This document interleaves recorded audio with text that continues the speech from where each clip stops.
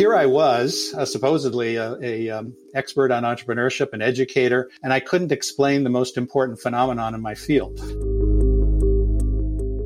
In today's episode, we listen in as NFX partner James Currier talks with Professor Tom Eisenmann about why more than 75% of startups fail. Tom has been teaching entrepreneurship at Harvard Business School for over a decade and has now uncovered patterns of startup failure that we want every founder everywhere to hear. This is the NFX podcast. Professor Tom Eisenmann, it's fantastic to have you here. You are a professor at HBS and you were there when I was there. You've been there now a total of 22 years. You've focused on technology startups. And over the years, a lot of people have turned to you for studies on entrepreneurship and on network effects. This includes me and Scott Cook. Your name came up in a recent NFX podcast with him. And a lot of people, including you, have tried to capture why startups succeed.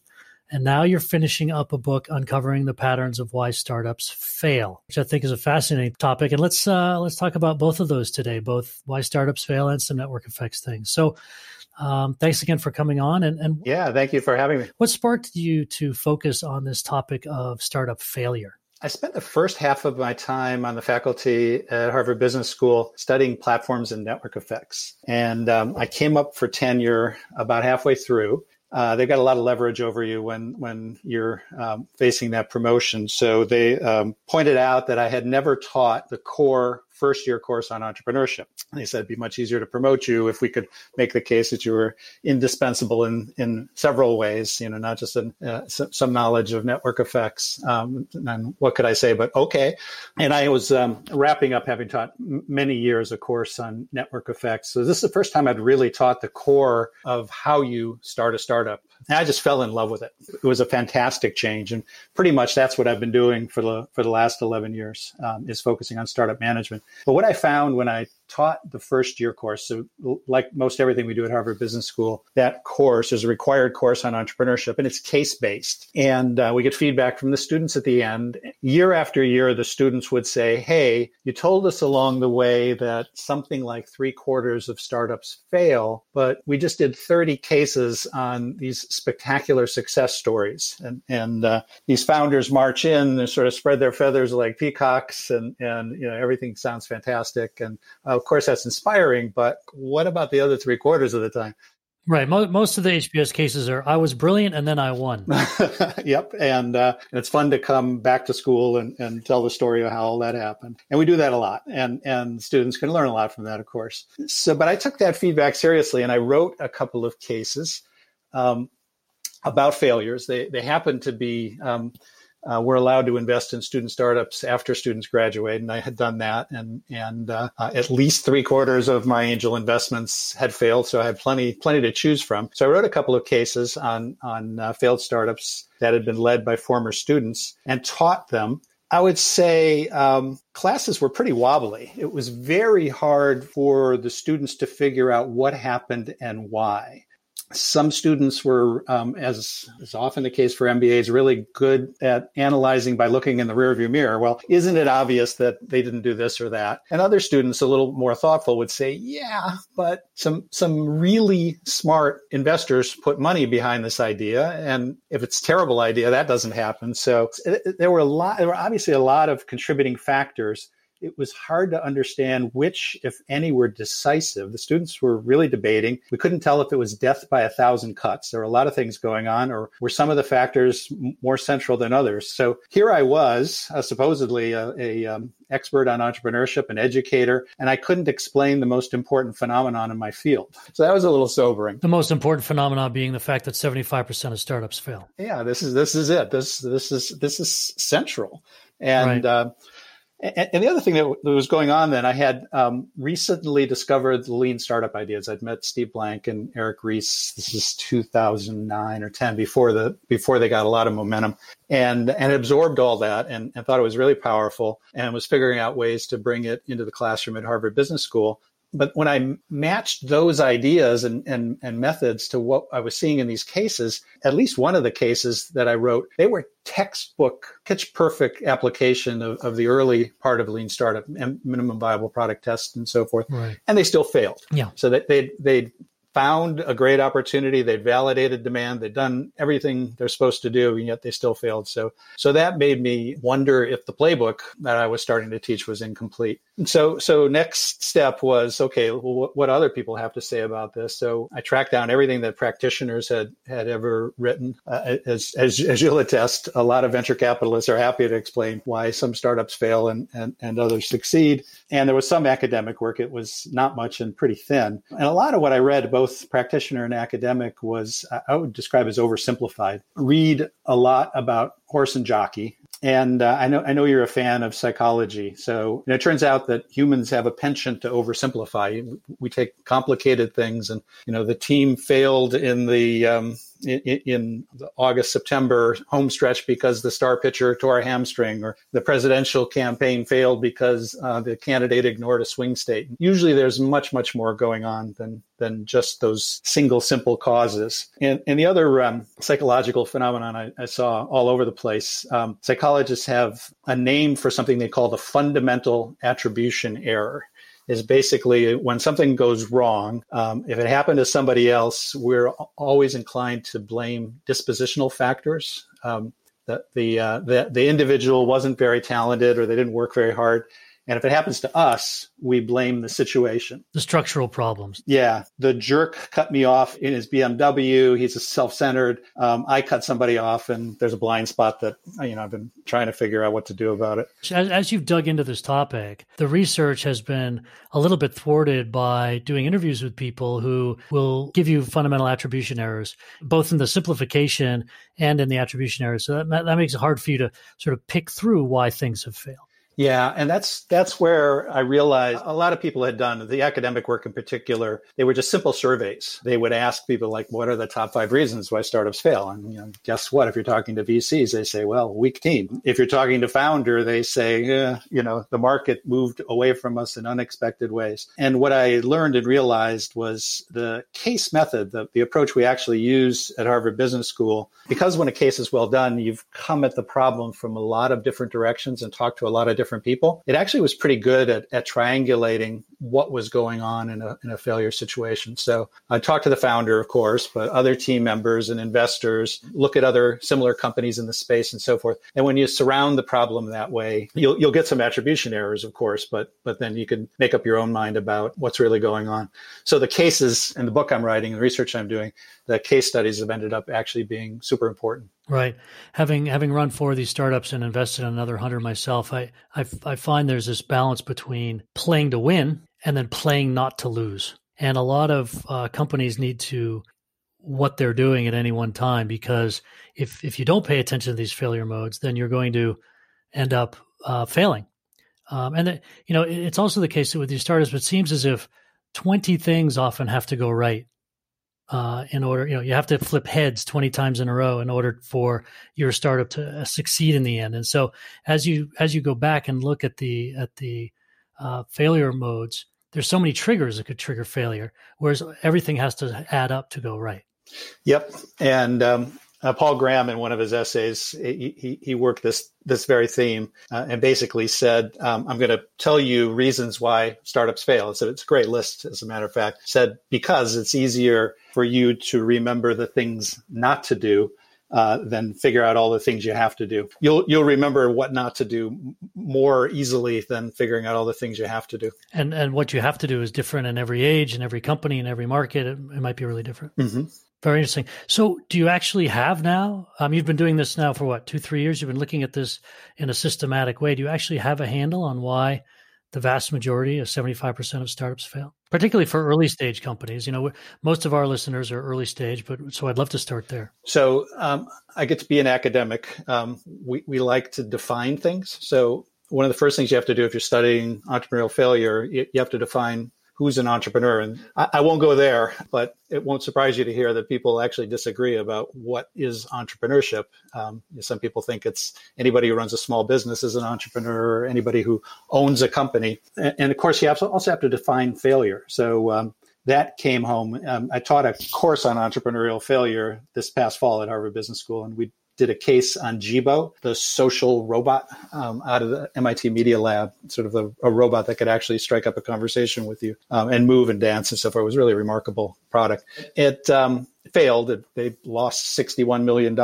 But the question is from whose perspective? So, failure, is it from the founder's perspective? If the founder's goal was to build an amazing product and that some people would love, which they did with Jibo, and sort of prove, in this case, the founder was Cynthia Brazil, who's the pioneer of social robotics. She wanted to prove that people wanted a social robot in their home, and she did. From society's perspective, that venture didn't work, but the next generation of social robots are out there working with autistic kids and the elderly and so forth. Investors' perspective, $61 million gone. And then when you look at failure, you also ask questions about what outcomes. So does a company literally have to go out of business? Not every company fails, of course. So it's not an endearing term, but there's a lot of investors will talk about zombies, sort of companies in their portfolio that they know will never yield a return to the investor, but they're making enough money to keep going. So is that a failure?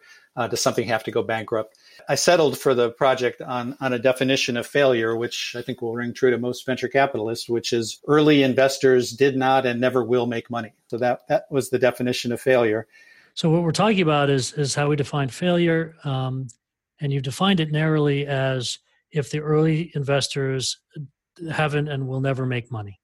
And that's a convenient way to describe it that gives us a hard line in the sand to then define the problem and then talk about it. Makes sense. Yeah, and then to your question of do I have a framework, that leads you in the direction of, okay, why? And there's a easy answer, proximate cause of death. Like if you're a forensic investigator, loss of blood, right? The company ran out of money trying to find a good opportunity and couldn't raise more. So loss of blood. Why? Well, a gunshot wound. Okay, why? What's going on?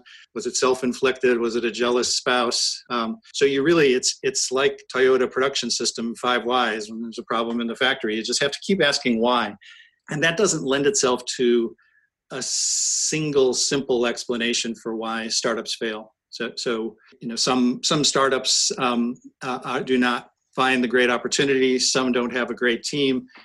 Bad market, bad founder. There's a temptation, I think, for everybody, for academics in particular, to look for one theory that stretches across lots of situations. I think my colleague, the late Clay Christensen, was that kind of scholar. Everywhere he looked, he saw disruptive technology, and sort of had the hammer, and you could sort of bash down on any problem. Looked like a nail. The startup failure question really doesn't lend itself to that way of thinking. So no single cause, but there are patterns. And I saw some patterns repeated with early stage failures. So I wouldn't say I have a framework, or at least not a newly invented one. When we teach MBAs at Harvard Business School how to diagnose the prospects for an early stage startup, we use a framework we call diamond and square. There's a diamond that represents the opportunity, and the 4 corners of the diamond, if you will, are it's a mnemonic device to help people remember. So the corners: customer value proposition, the go-to-market strategy, technology and operations. So how are you going to build the thing and deliver it? And then the cash flow formula. And then surrounding the diamond is a square, which represents the different folks who have to contribute resources, the founders themselves, the rest of the team, outside investors, and strategic partners. And so we teach the students to ask, how does the opportunity look? How do the resources look? And are they in dynamic alignment? Do you have the right resources in the right quantities to actually pursue this opportunity?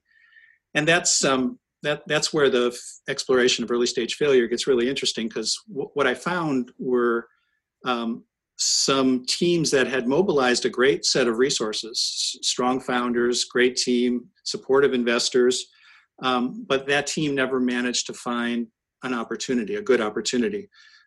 And then at the opposite end, I found teams that really had, often through lean startup techniques, identified a great opportunity and validated demand for a solution, but they weren't able to mobilize the resources to capture it.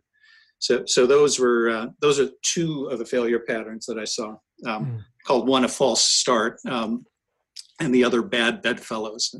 We'll talk a little bit more about those. And then there's a third pattern, which is false positive. You get off to a start with early adopters, and then it turns out that mainstream demand that doesn't share the same needs, and you've actually mobilized the wrong resources to pursue the mainstream market.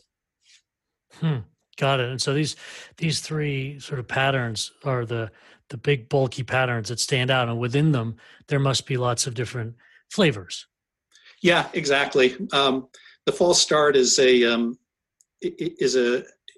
difficult and tricky one. So, I mean, what I found, and the you may know Sunil Nagaraj. He's a HBS alum.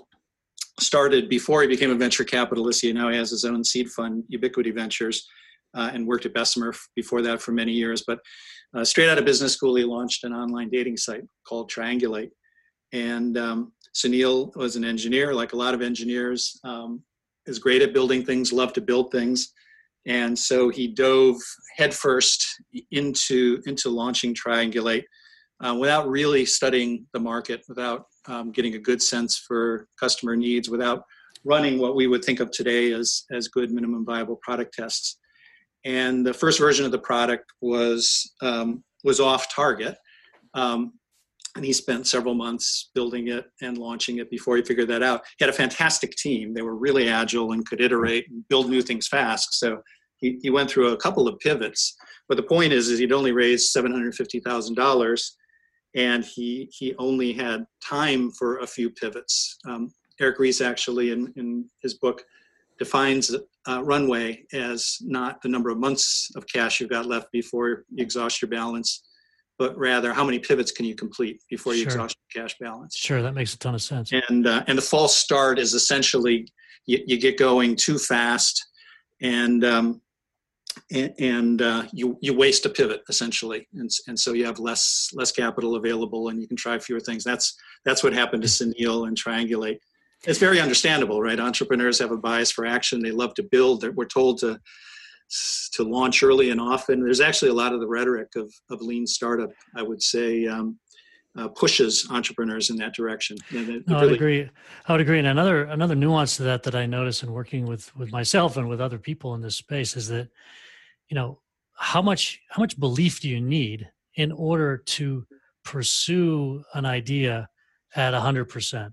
And if someone needs to have a lot of belief before they'll really go at something, that gets them so that they often waste a pivot or two, because it takes them a long time to get revved up and a long time to get revved off of the idea. They get too attached to it. Whereas a lot of the more facile founders, the people with the personalities that really allow for the lean methodology to work better, are people who can wake up every day, go 100% at their goal of that day, and then immediately when they get the data that it's not working, they can move on to the next idea, and then the next day get up with 100%. But a lot of people I find need to have a lot more belief before they can get revved up, and that causes them to go slowly. Yeah, no, that point echoes an important theme in the book about founders and storytelling and reality distortion fields. So that's a term originally from the 1960s Star Trek episodes, but co-opted to describe Steve Jobs and his ability to mesmerize people and get them to sort of see his dream and work 90-hour weeks for months and months on end and help him put a dent in the universe. And when a founder invests that kind of ego in selling the concept, it does make it hard to be flexible in the way you just described. So I think there are two extremes. You described somebody who was ambivalent and needed a lot of validation, and I think that's very much true. But the other extreme is somebody who's too headstrong and stubborn and just sort of sees a future and is less willing to depart from that. So both extremes can be dangerous. Unless the stubborn person just happens to be right with their first guess, which is where we get a lot of the decacorns and other companies that exactly. Federal Express 40 or 50 years ago was in the 1970s was exactly that. Fred Smith was sure that the world needed a hub and spoke way to move packages around, and it then was the biggest venture capital launch in history, and lots of people thought he was crazy, and he was as headstrong as they come. Yep, he just happened to be right. Got it. So these are some of the frameworks for these early stage companies, or this is a way of looking at some of the things. You've also mentioned the failure of false positives, right? So seduced by strong results with early adopters, and then it doesn't hold with the mainstream companies. What happens there? If you create a product that's perfectly suited to the early adopters, it often won't be the right product for the mainstream. So the example of that in the book, Fab.com, the e-commerce company, started off with a really highly curated set of funky, distinctive products that were sold through flash sales. So they put forward a chandelier made out of champagne glasses, a rhinestone encrusted motorcycle helmet, things like that. And the early adopters were crazy about this stuff, this sort of very distinctive vision of design that the Fab founders had, and bought a lot and referred their friends. So it took off on social media. And the first cohorts that Fab recruited were just fantastic. Some of the best that e-commerce has ever seen. And so the repeat purchase rate was high, and the average sales price was high, and they would take this deck to the venture capitalist, and they would say, "I've never seen anything this great." It was there in Philadelphia, and they raised $350 million or something. Yep, exactly. And VCs pumped a lot of money in, and the expectation was that they could go. Well, the next generation of customers, the next cohorts, weren't nearly as excited. They didn't repurchase. The first cohorts came through social media referrals, so the cost of customer acquisition was zero for them. You had to buy the next cohorts. So you had this LTV, lifetime value of a customer, CAC, customer acquisition cost squeeze, where the customers became less valuable because they weren't repurchasing, and they became much more costly to acquire. And so they burned through a ton of capital, and mostly because the mainstream market didn't share the taste of the early adopters. Talk to me about the aggregating resources and the catch-22 around that. So you folks are all about network effects, so you're very familiar with the catch-22. For the listeners, in case they should read the book, it's an amazing book. But a catch-22 is a logical impasse that takes the form, can't have A without B and can't have B without A. So you can't get a job without experience, and you can't get experience without a job. Network effects in two-sided markets have that flavor, right? Side A won't come on board unless side B is there, and vice versa. And so the catch-22 with an early stage startup is you can't get resource providers to commit. And by that I mean the rest of the team, strategic partners, and crucially outside investors, until you've resolved some risk. They're taking a risk by lending their time, their money to you. And you can't reduce risk until you've actually mobilized some resources. I mean, you can talk about it, but people will be looking for more validation and more proof. So the catch-22, you can't get resources without reducing risk. You can't reduce risk until you get started, and to get started, you need resources. Right. The founder kind of has to fake it until she makes it. That's part of it, and I would say that's one of four tactics. So when we talk about this at school, we talk about storytelling, and I think fake it till you make it is that. But in general, we're looking for ways to either mitigate the risk, reduce it in some way, or reduce the resource requirements. If we can do one of those two things, we've helped with a catch-22. So the four tactics: resolve risk, defer it, shift it to another party, or get people to ignore it. Storytelling, fake it till you make it, is basically a way to get people to ignore the risk, because you've faked them out essentially. You've dazzled. In the case of reality distortion field style storytelling, you've dazzled them. Partnering is another thing entrepreneurs always do, right? They don't have resources, so let's go to somebody who's resource rich and borrow their resources, and we'll shift the risk to them. We have to persuade them that it's worth their while. Staging, of course, when new ventures get funded inside big companies, they don't come with seed, Series A, Series B. It's just next year's money. Here's a big lump of capital. But VCs will stage, which essentially defers the risk, right, until you've met some milestone. Now, if you haven't met the milestone, we may not give you Series B. And then lastly, lean testing is a way to resolve the risk before, cheaply and still in a rigorous way before you have to commit too much in the way of resources. So those are the 4 ways you get around it. Each of them has a dark side, and you see some of that in these failure stories. So the dark side of lean testing is people think they're doing it, but they skip the upfront phase of essentially customer discovery. They go right to the building. Let's build and put a product in customers' hands and then iterate as fast as we can.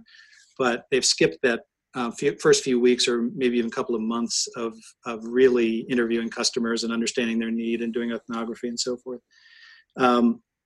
Staging can go bad when you pick the wrong investors.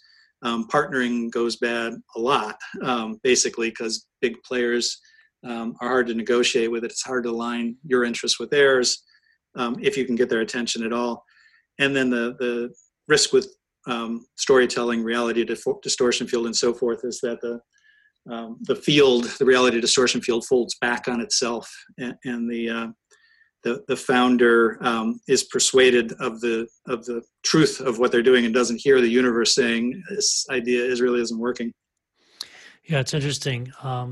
You mentioned the dark side, and I don't think people are very comfortable talking about that. I think that you look at the percentage of traffic that was coming from the sort of hookup area on Craigslist, or there's a lot of sort of darkness that's driving the early stage of some of the companies we know and love that gets cleaned up later. Mm-hmm. And those, I know that YouTube had to pay big copyright infringement payoffs after they were acquired by Google because they had been infringing on copyright in order to get going. And it reminds me a little bit of Jean Valjean from Les Mis, right? Who does something wrong. Right? He steals the silver candlesticks. And if the vicar decides to rat on him, he's going to jail and will die in prison in the next year. And he gets a pass, and that lets him jumpstart his startup. But there was a dark side to Jean Valjean beginning, and then we as the audience have to decide, do we forgive them for that or not? I think The Social Network, that movie, shows the dark side of the beginning of Facebook, and many of these companies have these dark sides to them as they do something unusual. They do something out of the norm. Whether it's Airbnb or Uber or Lyft or Lime or Bird, sort of looking at the gray area of what local states and cities have as their ordinances and pushing those boundaries and getting cease and desists. And, it's there's a tussle on the boundary that if you put a bright light on it, it really doesn't look good. Yeah, better to ask for forgiveness than permission when it comes to all of these ventures that have got ambiguous legal standing. And then just the general problem that you point out of overstating, maybe in the extreme misrepresenting the progress you've made when you're selling the concept to investors. Exactly. And there's this game between the venture people and the founders. And I was a founder for 20 years before I became a venture guy 2.5 years ago. But now that I'm sitting on the other side, I can see this game where we're trying to penetrate the exaggerations of the founders, and the founders need to exaggerate in order to get the confidence ball rolling. And in order to attract resources into their company. And so there's this culturally permitted boundary that if you're not in the network and in the system, understanding where that boundary is, it's often easy for founders to cross the line into flat out misrepresentation versus what, the community of investors and whatnot has come to understand as general exaggeration. I remember working at Battery Ventures as an associate in the 90s, and we would make an investment, and it was my job to do a lot of the due diligence on the company. And we would make the investment, and at the first board meeting, we would always be surprised at how much worse things were than we thought before we made the investment. Always, no matter how many people, no matter how many calls we made, no matter how many spreadsheets we looked at, things were always exaggerated. Things were always hidden. And so there's this cat and mouse game between the investors and the founders now. And And this is the dark side of being on the cutting edge and trying to aggregate resources. This is the dark side of the founders trying to solve this catch-22. It's out there. I wish I could say that we at Harvard Business School have figured out how to teach this to MBAs. We're acutely aware of the need to do that. There is essentially a business ethics course that all the MBAs take, but we've been in my unit wrestling with the question of whether entrepreneurship is somehow different, right? Are these just business ethics problems that you would approach the same way as Johnson & Johnson sort of figuring out what to do with all the tainted Tylenol bottles, or is this different? And so a lot of smart folks, my counterpart at Stanford Engineering, Tom Byers, has put a big push on to get entrepreneurship educators to think about ways to teach the next generation of founders how to approach these questions responsibly. We're getting there. And when the system is, rewarding the people who are the most aggressive, like in the Uber versus Lyft situation, it's hard to guide founders in a really clean way. One thing I've heard is, and I used myself with the founders I work with, is just don't do anything you don't want on the cover of the Wall Street Journal. Yeah, that comes up in class discussions. People will draw a line between outright lying and, where it gets gray and tricky is if they don't ask you, do you have an obligation to tell them? Right. That's right. We're about to lose a big customer. And if you asked me, I know you would want to know the answer to this, but you haven't asked me yet. So can I just sit here and let it go? What's my ethical responsibility? Yeah. Yeah. It's tough. And then, the founders will say, well, they're sophisticated investors. They should know to ask the right questions. Mm-hmm. I'm reminded of but this is true in all of life, not just in startups. I know that my neighbor down in Duxbury, we had some friends try to do a building project and they were declined. And then another guy bought the pieces of land and then he got the building project done. And the first guy goes and asks the little town, why did he get to do it? And he said, well, you didn't know what questions to ask. So, spending time in the startup environment and learning the exact lines of these things, I think, benefits everybody. It's why network effects are even powerful within the network of people building startups, because you have to know all these little things.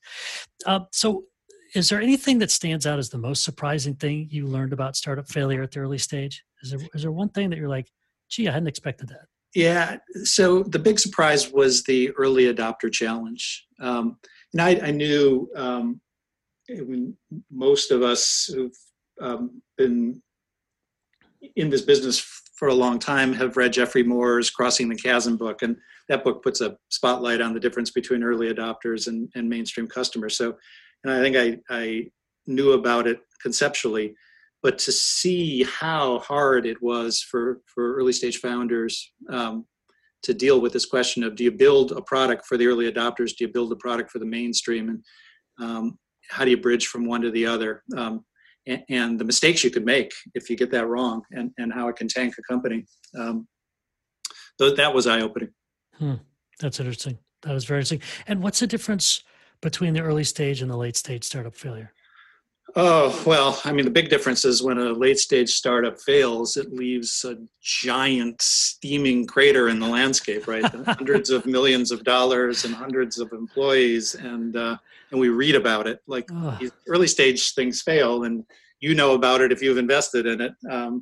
But they don't quite have the impact. So the late stage failures are, they could put your hair on end, some of them. Now, you've made the point maybe that the failure rate of late stage is almost equal to the failure rate of early stage, or am I misquoting? Yeah, that's fair. If you use the definition we did before, which is investors didn't make money, then what happens with a lot of late stage startups is they've got momentum.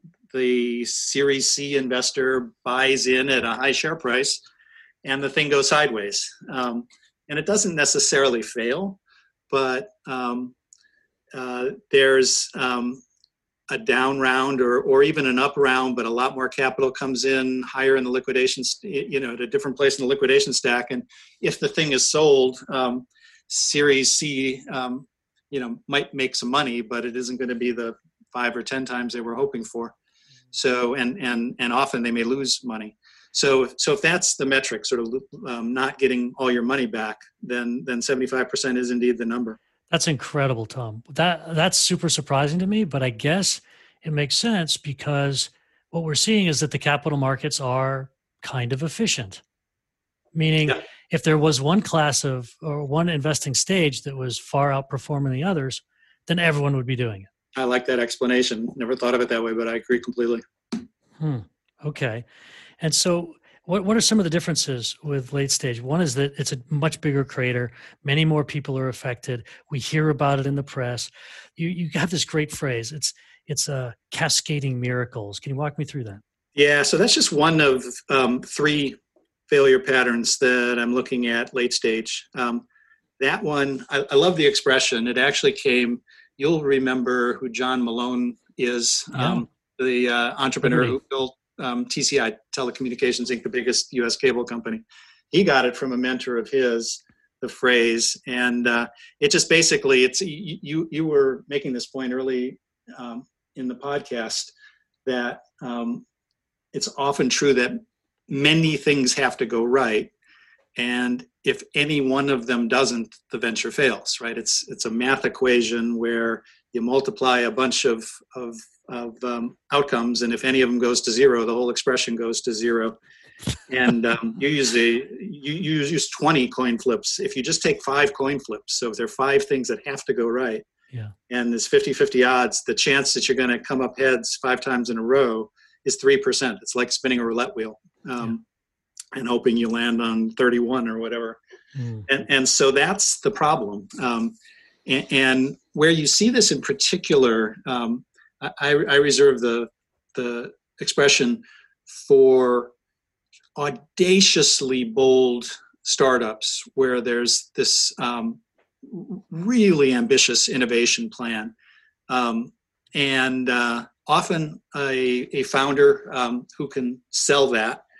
Because of the scope of innovation, it's going to take a long, long time to develop the product. Because of the nature of these businesses, you often have network effects in the background or high switching costs, attributes that are going to cause you to want to go fast once you actually do launch. And so there's a scaling imperative, there's a long development cycle, there are often partnerships, there's often government approvals because, again, ambiguous legal standing, and a whole bunch of things conspire. You've got a moving target because you're not actually going to launch this thing for 5 years, 7 years. Of course, the markets keep moving, technologies keep moving. You have to figure out whether you want to incorporate the new technology. And so examples of this, Jibo was a good example. It was cascading miracles. Iridium, if you remember, satellite phones, $6 billion loss, satellite phone service anywhere on the planet. Segway was that kind of business. Silicon Valley veterans will remember GoCorp, which was pen and tablet computing back in the 80s, early 90s. And the case we use, SpaceX and Tesla, are probably examples of this working. Flipped heads many times in a row, at least so far. But the case I use in the book is Better Place, Project Better Place, which was $900 million spent and lost on an effort to create a network of charging stations for electric vehicles.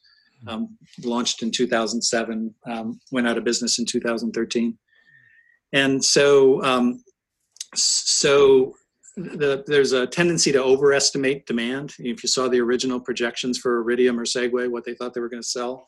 And because of the delays, you eventually cut some corners with the product. The costs, because of the delays and partners not carrying their end, costs escalate.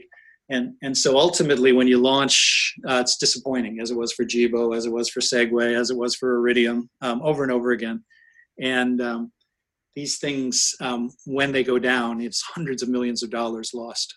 And for them to have worked, they would have had to have a series of cascading miracles for them to work. And when people were investing in them, there was either a reality distortion field or there was some sort of metrics early on that allowed the investors to pour another, let's say, 800 million into a Better Place thinking that a lot of the risk had been taken out, thinking that the miracles had already happened in the past, and now we just needed to scale.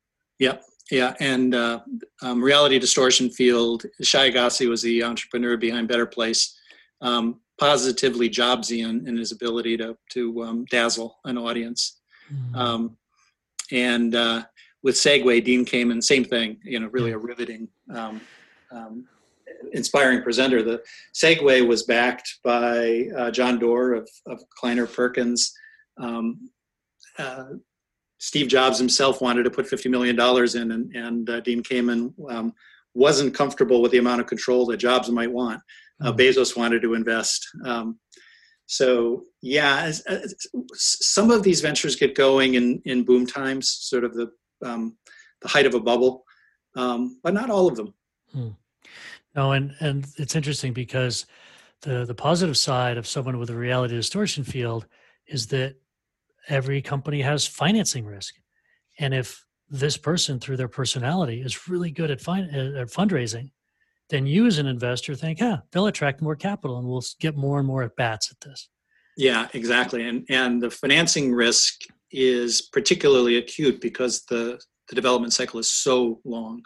If you're doing a Better Place, essentially it was a clean tech startup, right? Started in 2007 and launched in Israel in 2012, and so you got to live with 5 years of financing risk, and we went from boom time for clean tech investing to basically people deserting the sector. Sure.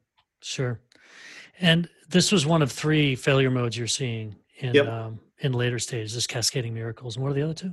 One of the others, I think, we've been talking about financing risk. I call all of the failure patterns have names. So the name for this one is help wanted, and it's basically a late stage venture that still has product market fit. The customers love the product. The basic formula in terms of LTV CAC is on track. But something on the resource front goes awry.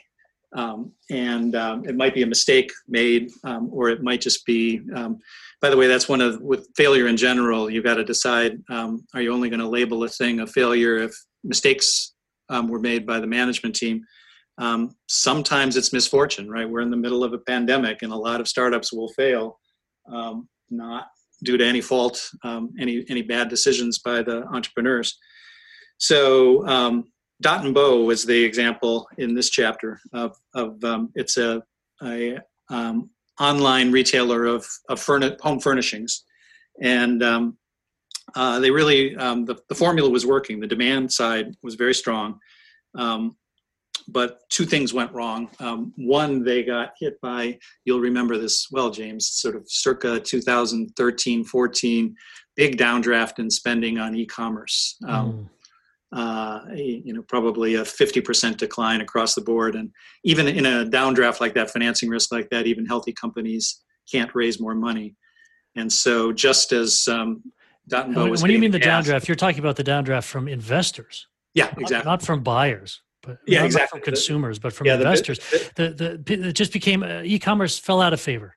It did. And stayed out of favor for long enough that if you had just stepped on the accelerator, as you were heading into that period of financing risk, you were in big trouble. And it turned out Dot and Bow's demand model relied heavily on virality and social media. And it can be harder to turn that off than the kind of customer acquisition that relies on paid marketing. So that was one misfortune. I suppose you can always ask questions about whether management should plan for something like that, whether they could see it coming. But the other problem they had was shipping couches across the country is logistically and operationally intensive, like nothing you've ever seen, except maybe like apparel manufacturing. Right. And it took them the longest time to figure out how to do that and how to do it efficiently and effectively. And essentially, they went through 3 vice presidents of operations before they found somebody that could get the logistics and operations and shipping under control. And in the meantime, so they had strong demand, but they had poor margins because they were expediting things because People were canceling orders because there were all sorts of queries to customer service. And Anthony Suhu, the entrepreneur, I think would say made a mistake in these hiring moves. First person he hired, he wanted, because he knew he had these operationally intensive demands, he wanted a generalist, a chief operating officer type, and hired somebody who was good at that, but had never really had e-commerce experience of shipping heavy things. Second person had more of that, but had the kind of big company background we were talking about a little while ago, and didn't work out. Finally nailed it the third time, but by that point he'd burned through a lot of capital, and then he hit the financing risk. Got it. Yeah, it's an incomplete team. Exactly. Missing manager, one single in a really decisive senior role, having the wrong person in there. Right. So help wanted. Yeah. So often as I sit there with the founders, I finally conclude, I lean back and I say, well, we have a recruiting problem, don't we? Yeah. Right. We're missing someone. And it takes 3 months, 6 months to fill a position like that. And then you bring somebody on and it's 3 months or 6 months before you figure out whether it's working. So yeah, it's easy to lose a year. It's 12 months of burn. Yeah, exactly. Because you're missing one person. Right. And if you've gotten everybody else in place, then that just increases your burn every day. Yeah, exactly. And that's what happened. And then the third pattern, I call it speed trap. I talked a little bit about fab.com a minute ago. That's the case there. We can blame this one on the venture capitalists, although entrepreneurs can be complicit. So early momentum, VCs buy into a company that's growing fast at a high share price and expect more of the same. Entrepreneur loves that. Who doesn't want to grow the thing? So you step on the gas. The customers that arrive later just aren't nearly as attractive as the ones who came in the beginning. If you're at all operationally intensive, if it's just a pure software business, it's a little more forgiving. But if you've got to operate warehouses and call centers and so forth, you're now hiring legions of employees that you've got to train. You've got to layer in middle managers. You've got to create processes and so forth. And so you're going fast as you can. You've got often chaos operationally. You've got problems culturally because you have old guard, new guard conflict. The new guard is jealous of the option gains that the old guard is sitting on. The old guard looks at these new people who don't understand the mission, who just sort of see this as a job. The new guard are specialists and they think their skills aren't appreciated. The old guard are generalists. And their jobs increasingly are like, what do we do with Fred? He's pretty good at a lot of things, but he can't run performance marketing. He can't run the warehouse. He can't run the call center. And so you have all sorts of problems. And then of course the right answer is to slow down and fix things, but you got a lot of pressure to keep going, and that's where the speed trap comes. So I want to switch gears and talk about startup success and network effects, because obviously at NFX stands for network effects. We believe that network effects are the strongest durable competitive advantage, and we see a strong correlation between network effects and success. And over the last few years, we've done this research project where we've noted that 70% of the market cap in the tech industry comes from the 30% of companies with network effects at their core. So that underlies our thesis about how we invest. And you have been such a masterful contributor to the overall thinking about network effects over the last decade or more. And so it's always great to sit down and talk with you about this. And are you still teaching network effects to your HBS students? Do you mean me or my colleagues? You and your colleagues. I don't do it much anymore. 2 years ago, I teamed up. I know you've met my colleague, Scott Commoners. Yes. Absolutely brilliant economist who's an expert on marketplace design, protege of Nobel Prize winner. I helped him launch a course on marketplace design. So that was really the first time I've been back at it. And of course, in any kind of marketplace, the network effects loom large. So that's the first time I've done it in years. and I'm rusty. So. Oh, that's But it's all over our curriculum at Harvard Business School. It is. I would say half of the required first year courses, the entrepreneurship course, the technology and operations course, marketing strategy, all of these courses teach some aspect of it, and plenty of the second year electives. Interesting. For most people in the world don't get to go to HBS, and I was super lucky to get in and enjoyed my time there. And so for those people who are listening who don't get to go, just knowing that you guys spend a lot of time studying it, I think is helpful to know that if they were going there and spending 2 years and spending their $140 or whatever it is $1,000 to that's the number to get the education, that they would be studying a lot about network effects. And so that's certainly having the syllabus is sort of half the battle. So that's good. Well, you guys have done a great. Your website is the syllabus now. So thank you. Thank you. Thank you, Tom. I appreciate that. So what do you think people are frequently getting wrong about network effects? Less than in the past, but still a lot. Just the definition, even still. I know you're sensitive to this. There's a lot of people will point to virality and assume there's a network effect at work. Sometimes there is. But if it's just a word of mouth referral, that's not a network effect. That's word of mouth referral. And the other place where it gets confusing, and I think people, even experts on network effects, can have a reasonable debate about this, is a situation where density of the network, just sheer traffic, scale of some sort, makes the product more valuable. And I tend to reserve network effect for when the users of the network are actually interacting with each other, usually through a platform.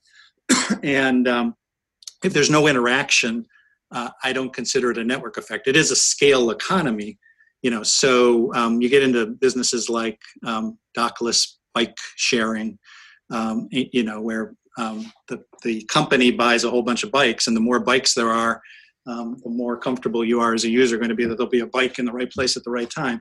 It's not really a network effect. And Google, in some ways, is the same way, right? That they, with a huge amount of search traffic, they can draw better inferences about what the best listings are to serve up to you. So the product gets more valuable the more people use it, but they're not really interacting with each other through the product.